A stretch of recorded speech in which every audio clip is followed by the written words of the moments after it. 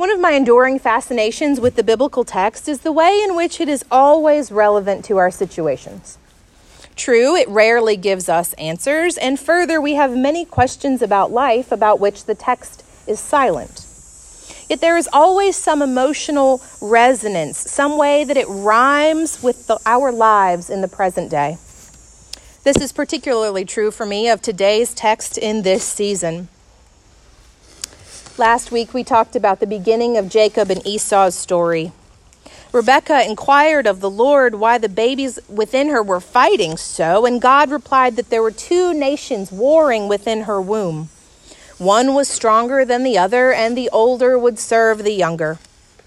We saw evidence of that war brewing last week when Jacob tricked Esau into giving him Esau's birthright for a bowl of lentil stew.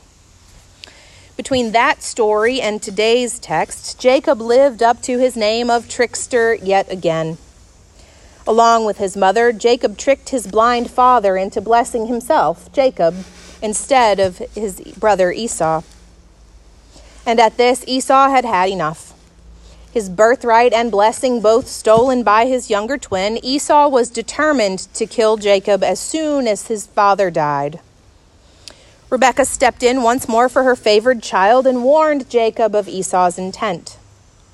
Jacob then fled toward Haran to avoid Esau's wrath. And that's where we pick up today's text. As I said last week, neither brother is one we ought to seek to emulate. Yet God meets Jacob in the direct aftermath of his usurping, where the effects of his trickery and thievery have cost him nearly everything. He's lost his ancestral home and all his filial relationships and must flee with nothing into the desert. The story of Jacob's ladder to heaven has inspired the imaginations of many. From movies to music to literature, the image of the dreaming Jacob's vision has wended its way into popular culture, and for good reason. There's something special about this story, something that gets deep into our bones. Perhaps it is the way in which it evokes a deep longing within us to know that God is here in this place. Let us turn to the text. Jacob left Beersheba and went toward Haran. He came to a certain place and stayed there for the night because the sun had set. Taking one of the stones of the place, he put it under his head and lay it down in that place. I imagine Jacob's mind was reeling. He had tasted victory, just a few hours ago? He had secured the birthright. He had taken his father's blessing. Everything was about to come into his hands. But Esau was angry, enraged, angry enough to kill Jacob the moment their father died, and he was plotting. And in a heartbeat, Jacob's seeming security had been ripped from under his feet. The journey from Beersheba to Haran is about 500 miles, yet the text doesn't tell us that Jacob took anything with him for the journey. He was the son of a very rich man, so by rights he should have taken a full caravan of slaves and animals and supplies to sustain him for this journey. But it appears that in his haste, he fled immediately upon his mother's word. So when the sun had set one day, Jacob found a suitable stone for a pillow and lay down to sleep. That's when things started to get interesting. The text goes on. And he dreamed that there was a ladder set up to the earth, the top of it reaching to heaven, and the angels of God were ascending and descending on it. And the Lord stood beside him and said, I am the Lord, the God of Abraham your father and the God of Isaac. The land on which you lie I will give to you and your offspring. And your offspring shall be like the dust of the earth, and you shall spread abroad to the west and to the east, and to the north and to the south, and all the families of the earth shall be blessed in you and in your offspring. Know that I am with you and will keep you wherever you go, and will bring you back to this land, for I will not leave you until I have done what I have promised you. Jacob dreams that there's a staircase anchored on the ground and reaching into the clouds. And angels were walking up and down the ladder, and God stood beside Jacob and spoke. I am the Lord, the God of your father Abraham and of Isaac. And this is important because in a henotheistic society in which there are many gods from whom to choose, one needed to know which God was speaking. The Lord's promises should be familiar to us since we have spent so much time with Abraham's story recently. Like his grandfather Abraham, the Lord tells Jacob that his offspring too shall be like the dust of the earth, and that all families would be blessed through him. God promises to be with Jacob and bring him back to that very place. The Lord promises never to leave Jacob until the promise is kept. That is quite a dream. And Jacob clearly believed the dream to be true, for when he wakes, it goes on. Jacob woke from his sleep and said, "Surely the Lord is in this place, and I did not know it." And he was afraid and said, "How awesome is this place? This is none other than the house of God, and this is the gate of heaven."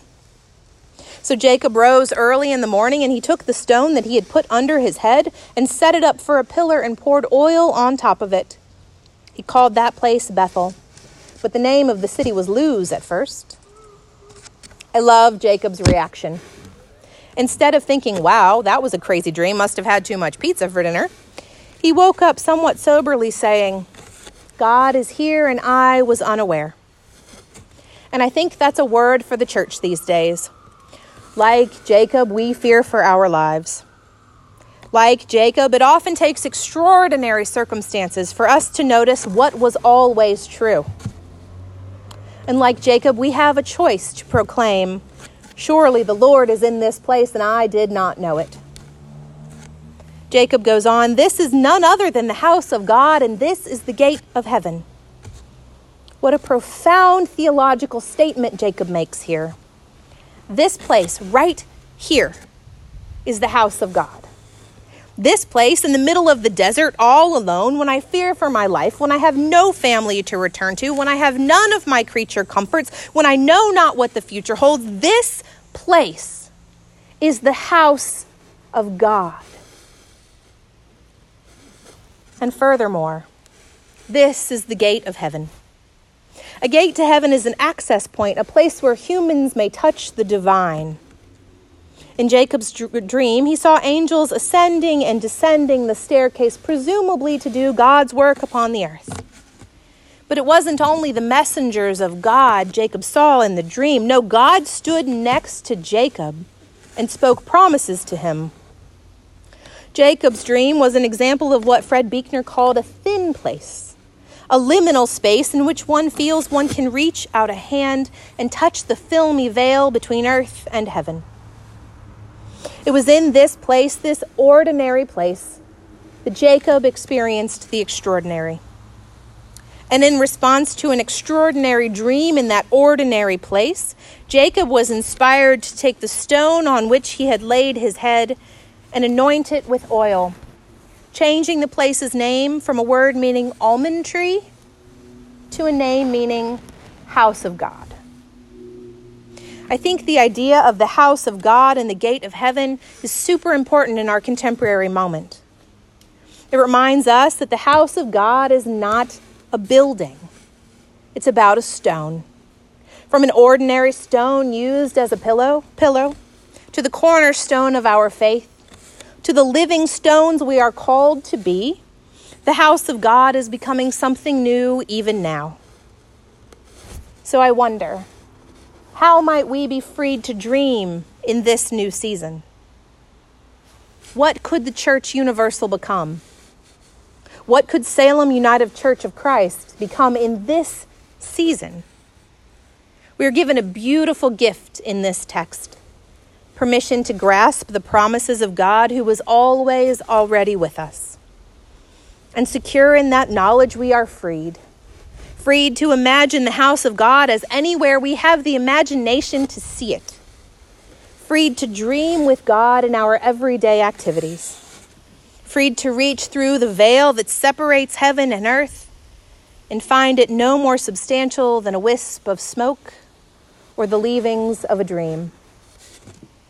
Knowing God is in this place, in this very place, and in this moment, this very moment, that is where we find the freedom to be God's people.